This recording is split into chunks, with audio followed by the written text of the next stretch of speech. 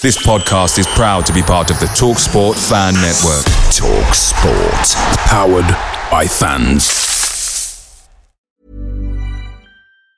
And there it is, that's as good as it gets on this stage. Nissan Townstar EV strikes again. It's an unstoppable van, unstoppable.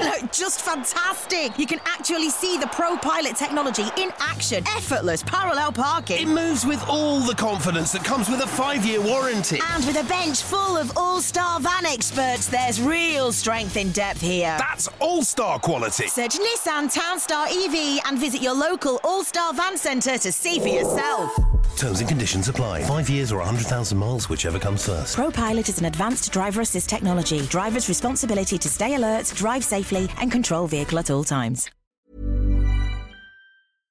The TalkSport Fan Network is proudly sponsored by McDelivery, bringing you the food you love.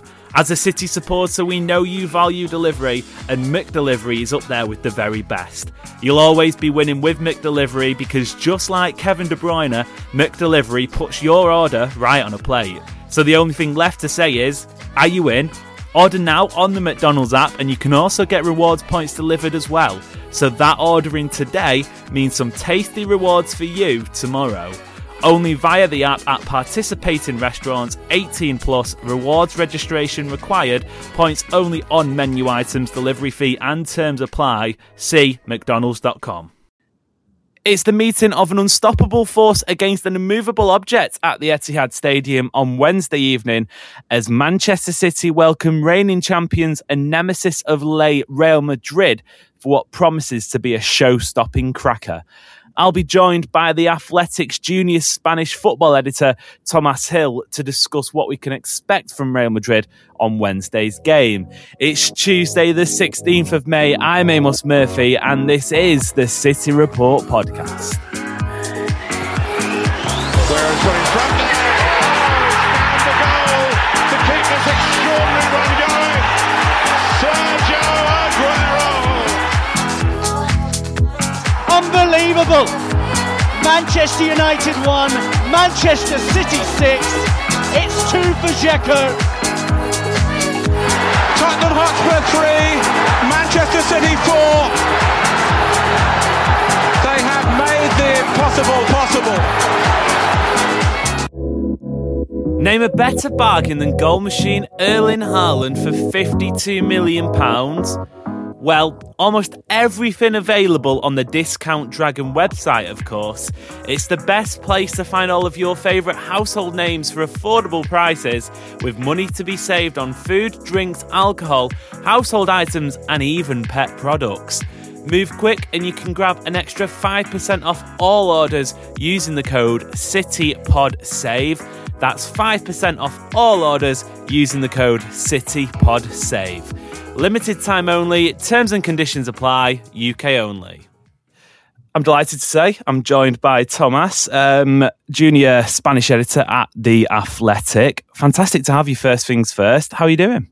Yeah, great to be here. Thanks for having me. And excited for another crunch Champions League tie. Yeah, certainly an esteemed company to preview this one. As always, if you are new around here, hit follow, hit subscribe on whichever podcast platform you're listening along on. Let's sort of rewind 7 days, because obviously this game was Tuesday last week. It's Wednesday this week. What was the sort of at full time at the Bernabeu? Obviously 1-1, 2 fantastic goals. Vinicius Jr. sort of gets a scoring going with a really nice, I hesitant to say solo finish because he sort of dribbled it, and there was some nice interplay in the build up. Mainly Vinny Jr. and then obviously De Bruyne. I'm absolutely calling that a solo goal because he whacks it, to use an interesting phrase. But what was the feeling in Spain around that result? Because I felt, from my point of view, there was a sort of a general mood around the full-time whistle that the Real Madrid and the Real Madrid fans were thinking, yeah, we probably should have won that game and taken advantage back to Manchester. Was that consensus in the Spanish capital? I think the overall feeling was pretty positive, because even our usually very optimistic Real Madrid correspondents were very pessimistic in the build-up to this, given Haaland's goal-scoring form, the winning machine that Pep Guardiola has clearly built, and ultimately for the 2 centre-backs, Rudiger and Alaba, to have kept Haaland quiet pretty much all night and to have kept it to 1-1 was pretty positive. But as you say, Amos, I think at the end there was maybe a bit of a feeling that they could have used the home advantage even more. If they'd gone into that second leg 2-1 up, obviously that would have been a far better position. And it does feel like the momentum is with City really through how the kind of second half of that game panned out. Certainly, and I know on our review at full time of that game, we were speaking about the fact that it was almost a perfect result for City, because I felt as if City would, if they went into second leg with a 1-goal advantage, Guardiola's spending the next 7 days thinking about how he negates the Real Madrid aspect of it, how he sort of defends this 1-goal lead. Whereas 1-1, it brings it down to this game, and we'll preview the match itself, the 90 minutes to come in part 2, but it's basically a cup final, and it is 90 minutes to get into the Champions League final, albeit you can be 120 and potentially penalties as well. But obviously both teams have had a game in between. Real Madrid had a match against local-ish rivals, Getafe, at the weekend, a 1-0 victory. It didn't matter too much because Barcelona wrapped up La Liga later on that weekend. But I think one of the bigger talking points was the number of changes Ancelotti made to his starting 11, and it was basically cards on the table. We don't really care about La Liga anymore. We've got Copa del Rey wrapped up. This is the Champions League that we're focusing on now. The players that you'd expect to have been rested were. What was the thinking behind that? Just basically making sure there were no injuries, making sure that it was as fresh a squad as possible. Because I saw even Eden Hazard got a game, which is unlikely at the moment, it has to be said. Yeah, that doesn't happen often. I mean, I think you're exactly right. It was a clear sign of where their priorities lie. Use the word final there. I think that's what's being used a lot in the Spanish media. I mean, that tends to be a bit of a cliche in the Madrid press as well, of calling every game a final. But I think it works for this one, to be honest. The whole squad is there. You can see in Ancelotti's celebrations in recent weeks have become kind of more and more energetic, I think, because he knows just how important these Champions League games are to his future. Obviously, that's still very much up in the air, very undecided, but there was no question that game against Getafe was, considered. It was an afterthought really, because Barcelona had been leading the way in La Liga for so long. They could have won La Liga a couple of weeks ago. They did it yesterday. They did it on Sunday, and for Madrid, it's Champions League or bust now. Yeah, which is, I think it's a scary thought from a City perspective that you put Real Madrid in that position where the season comes down. I know they've won Copa del Rey, but it is all about the Champions League, even above La Liga for that club and that organisation. So it is a daunting task ahead of City. But like you said, there is a feeling in Spain as well that City could potentially go through. Another big story from that Getafe game was the injury picked up by Camavinga, who was, for my money, I know Kevin De Bruyne got the official UEFA Man of the Match, but I always feel that's a little bit of a PR spin. The biggest name who maybe got involved, who can we give it to and share on social media? If I'm to actually look at the 90 minutes, I think Camavinga was superb, and it was highlighted before the game, almost sort of an auxiliary left back, central midfielder playing at left back, but he was fantastic. He was really good on the day. He obviously went off with an ice pack sort of strapped to his knee in that game, and a few sort of, as you'd expect, mystic comments from the mystic man himself, Ancelotti, after the game, not giving too much away.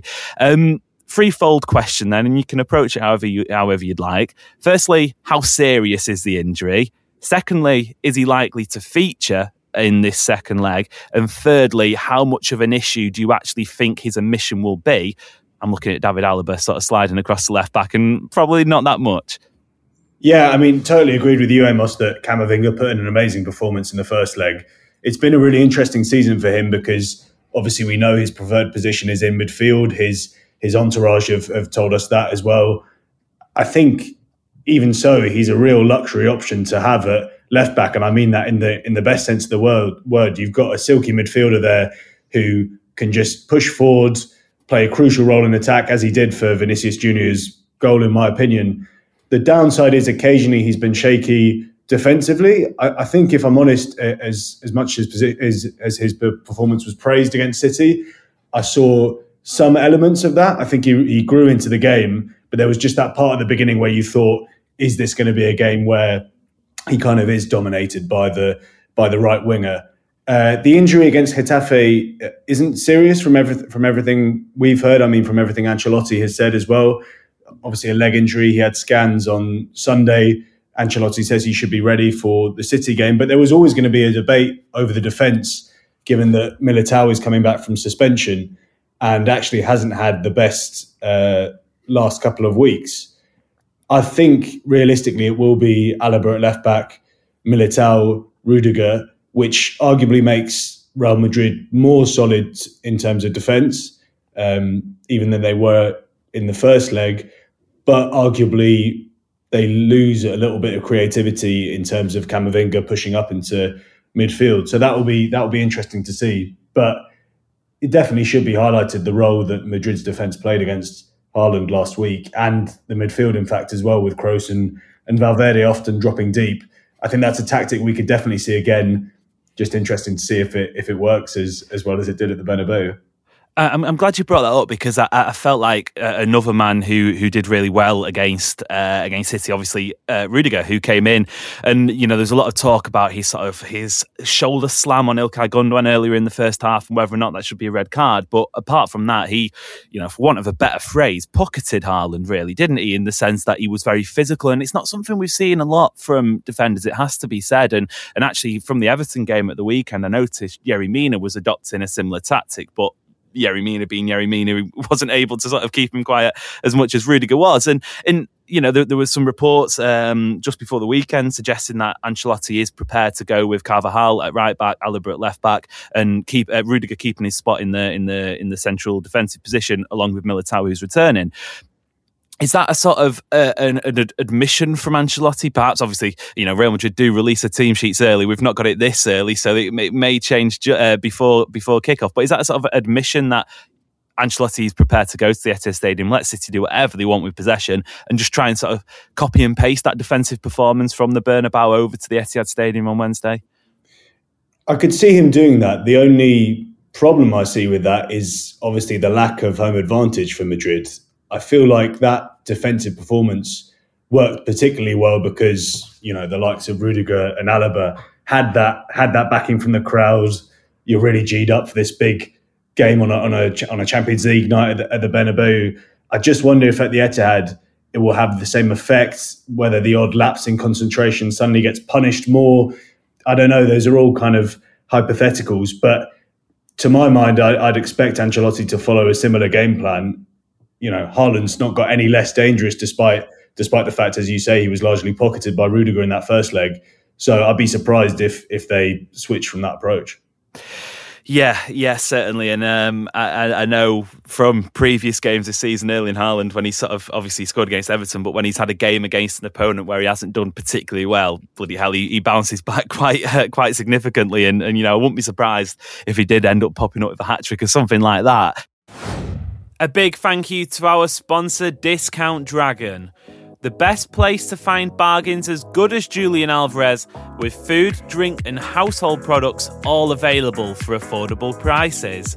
If you want to make even more savings on the big brands at better value, you can get an extra 5% off all orders using the code CityPodSave. That's 5% off all orders with the code CityPodSave. Limited time only, terms and conditions apply, UK only. Let's focus and sort of on the wider view of this match then, because obviously Real Madrid, as we know, are masters of this competition. They find ways to get through ties. I don't even know how they managed to win the competition last year. They were the inferior side in all three knockout rounds. City fans obviously know that themselves. I still have nightmares of that the goal music from the Bernabeu. But how confident do you feel like after the dust had settled from Tuesday night's match going into Wednesday night's second leg? How confident is the feeling around Real Madrid? I know Courtois spoke after the first game about, Real Madrid in cup finals are a sort of a pretty immovable force in that sense, and especially in the Champions League, this is what they do best. It feels like, if I'm to sort of tempt fate a little bit, this is the Champions League final, because although the Milan clubs have plenty of threats themselves, you would put everything on whoever wins this game going on to lift the trophy on June the 10th. Are Real Madrid sort of relishing this task, or is there still a sense that, obviously they were beaten at the Etihad last year, is there a sense that should things go wrong for Real Madrid, it could be a chase in an evening? I'm sure the players are relishing it, because you're looking at a group of players who, as you say, are always up for it in the Champions League. and who really relish those ties. Let's be honest, it's not the La Liga games against Getafe that they're looking forward to the most. It's the semi-finals against Manchester City. Having said that, I still think there's a certain cautious feeling in the fan base. This isn't the same team as last year, even if they've done amazingly well in getting this far. There doesn't feel like there's the same feeling around the team. Benzema is not in the form that he showed last season. I mean, obviously last season was this amazing, it was the best season of his career in terms of goal scoring. He still kept up the goals this season, but it's been a while since we saw, the kind of form from him that he showed last campaign. I think there's a bit more pessimism this time. And I think the fact that the second leg is taking place at City and not at the Bernabeu, which was obviously the case for all those amazing comebacks last season, will play a big part. It's interesting you mention that, because I do.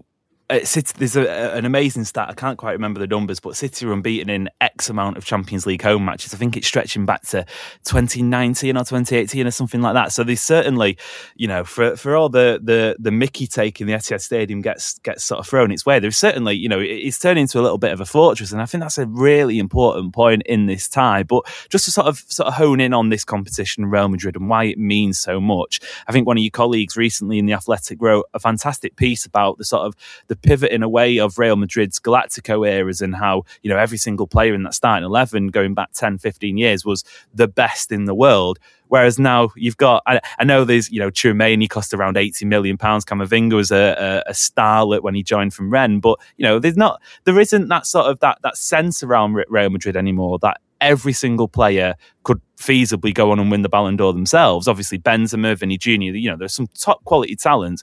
Why? How do they still keep this affiliation with the competition going? Because, any other club, we've seen with Liverpool, for example, they've slipped off. And that just doesn't happen with Real Madrid, does it? You're right to mention my colleague Michael Cox's brilliant article on how Madrid have pivoted away from Galacticos as well, and how actually the only real Galactico in that squad, arguably, Eden Hazard, is sat on the bench. I still think they are having some issues in moving on from the old guard, though. Kroos and Modric are still hugely important. I mean, I say issues, it's a nice issue to have, isn't it? But Kroos and Modric are still very well established in the starting lineup. Camavinga is having to play at left back. Tchouaméni's not really playing, which I think shows just how well established that duo are. So it'll be interesting to see in the coming seasons. But obviously for now, Modric, even at 37, shows no signs of slowing down, and they're masters of these knockout ties. So why would you not rely on them? Yeah, exactly. It's a fascinating time, because you've obviously got City, who have been touted for a number of years as sort of the Champions League winners elect, sort of in waiting, and there's been heartbreaking, immeasurable different scenarios in every single possible way you could think of. And then obviously Real Madrid are, like we say, the masters, the kings, the sort of the absolute heroes of this competition. They've done it 14 times before, albeit in different iterations of the European Cup, Champions League combined. Sort of to then just sort of finalise on the game itself. You've mentioned his name, Karim Benzema. He was another centre forward who had a quiet night against City in the first leg. How important is Benzema to Real Madrid's game this season? Because last year, Ballon d'Or winner, deservedly so, absolutely bossed it. I can remember a goal in the Champions League campaign against Chelsea, which I think he pretty much assisted himself. Like, he started the move and he finished it off with this incredible header. It feels like there's been maybe a little bit of change in the guard in terms of Vinny Jr. this year. He tore Liverpool to shreds at Anfield. Obviously, Benzema got a couple of goals himself. Being said, Benzema loves scoring against English sides, and much like Haaland, I can imagine a blank against City in the first leg. He'll be relishing the opportunity to go to the Etihad and get on the score sheet. Yeah, Benzema is still hugely important to the team, without a doubt. And I think arguably that's part of the reason Madrid didn't score more in the first leg, was that Benzema wasn't on form. I think this season, though, has been all about Vinicius Jr. If last season was about their combination play and about Benzema in terms of how many goals he scored, this season Vinicius has just become a consistent goal scorer, even more so than last season, scoring all sorts of goals, spectacular goals, adding that to his repertoire of already impressive dribbling, skills, assists, which has made him ultimately unstoppable. I mean, to me, he's in the top 3 players in the world, and I think he's the one who holds the key for Madrid, really. But the fact that Benzema hasn't been on form, I think, has affected Madrid in the league, has affected them at times in the other competitions, and obviously a large part of this tie depends on whether he's firing on Wednesday. Yeah, and God, I just hope he has another off day, because it could be a chasing an evening for myself if he puts anything like the performance he was last year. And again, he's another one who's sort of aged. He's got better with age, much like Modric, much like Kroos, and it leads us on to the midfield, which was fascinating. I think it wasn't a classic tie at the Bernabeu. Obviously, the Madrid heat sort of played into that. Players looked leggy, they looked tired, they looked sort of like they were struggling a little bit, but with that midfield, does it pose an issue for Real Madrid? The fact that you've got Modric over 30, the fact you've got Toni Kroos over 30, City are going to put a lot of energy. Bernardo Silva, I would expect to play, and he's a sort of a Duracell bunny. He's absolutely everywhere. Kevin De Bruyne, we know what damage he can do. Rodri covers near enough every blade of grass going forward and going backwards. Is there a sort of maybe a hazard, not the Eden type, but in terms of the midfield for Real Madrid, that they may get overrun should they go with Kroos and Modric? Does Tchouaméni get a look in to partner Valverde? Obviously, he's an energetic player himself. Or do they stick with what they know, the guys who've been there and done it before, to try and somehow maybe get through at the Etihad? I think they stick with what they do. And look, I mean, if it goes into extra time, they know they got Tchouaméni on the bench. They know they've most likely got Camavinga on the bench as well if Alaba starts at left back. I don't think we should discount the fact that Camavinga played a crucial role last season in those Champions League comebacks from the bench, because he added that bit of energy and dynamism. And similarly, Tchouaméni could definitely play that role if Kroos and Modric start to get leggy. Having said that, like I said, I think Kroos and Valverde in particular played a really important role in dropping back and helping Alaba and Rudiger with defending against Erling Haaland. I didn't think there were many signs of Madrid being overrun in that first leg, even though, as you say, on paper, you'd obviously back in terms of energy that Manchester City midfield over the Madrid midfield any day of the week.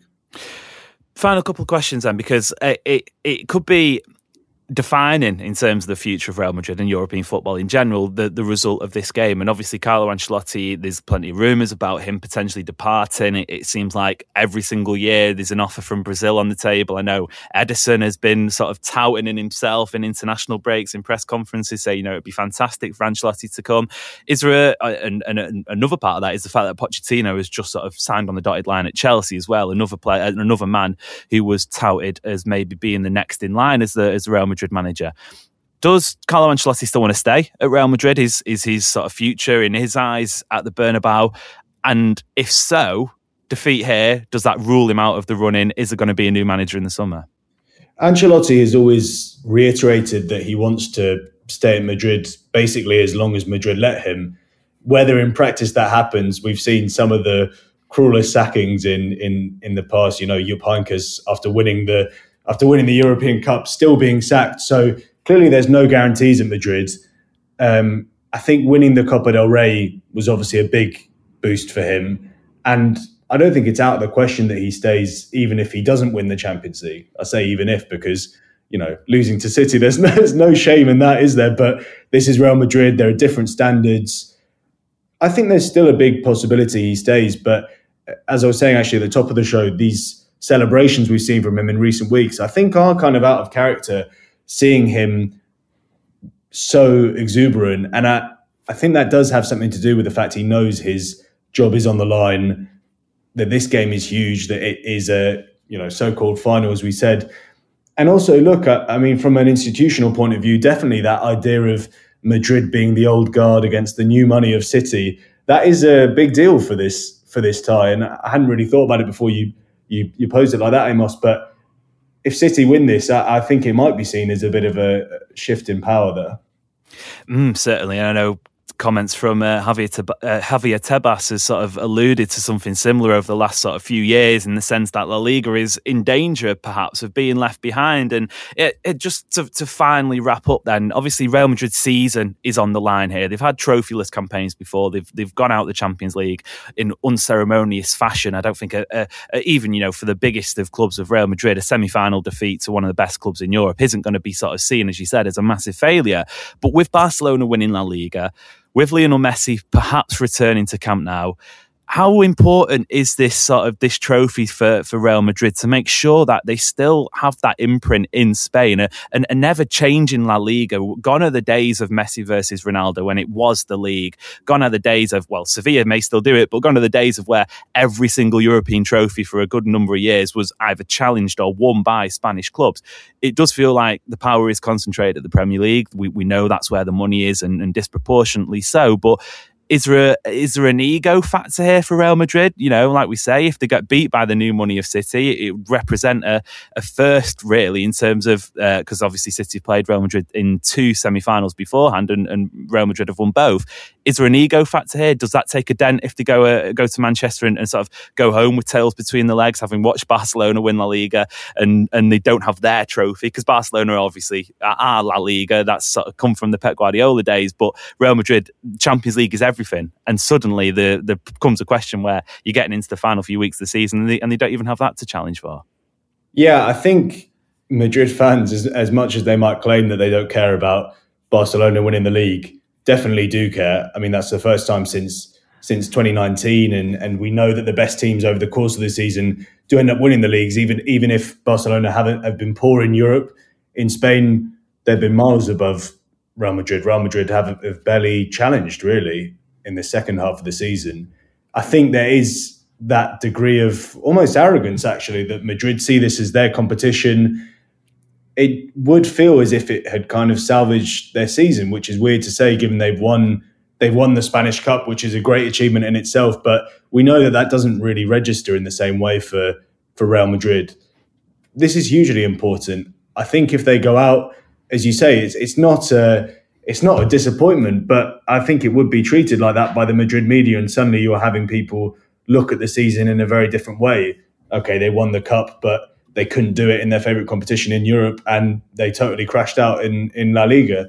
I think this is huge, and it'll be really interesting to see what the fallout is like, whatever happened. Well, Thomas, we're 48 hours or so from kickoff and I'm already excited. I'm already getting geared up for this one. It promises to be a cracker. Listeners, if you fancy following Thomas, you can get him on Twitter at Thomas_Hill. A massive thank you for joining us. I'm excited for this one now. I'm excited too. Cheers for having me.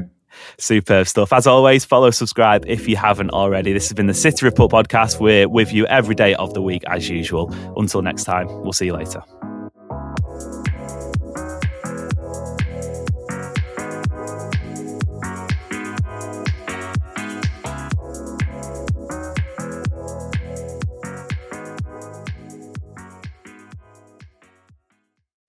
Make sure you're geared up for Man City's end-of-season run-in with McDelivery. Great food delivered right to your door. By using McDelivery, you won't miss a moment of City's crucial run-in, and just like Kevin De Bruyne, they deliver your order exactly where you want it. Order McDelivery now on the McDonald's app. Are you in? At participating restaurants only, 18 and plus, serving times, delivery fee and terms apply. See mcdonalds.com. Ever catch yourself eating the same flavorless dinner 3 days in a row? Dreaming of something better? Well, HelloFresh is your guilt-free dream come true, baby. It's me, Keke Palmer. Let's wake up those taste buds with hot, juicy pecan-crusted chicken or garlic butter shrimp scampi. Hello Fresh. Stop dreaming of all the delicious possibilities and dig in at HelloFresh.com. Let's get this dinner party started.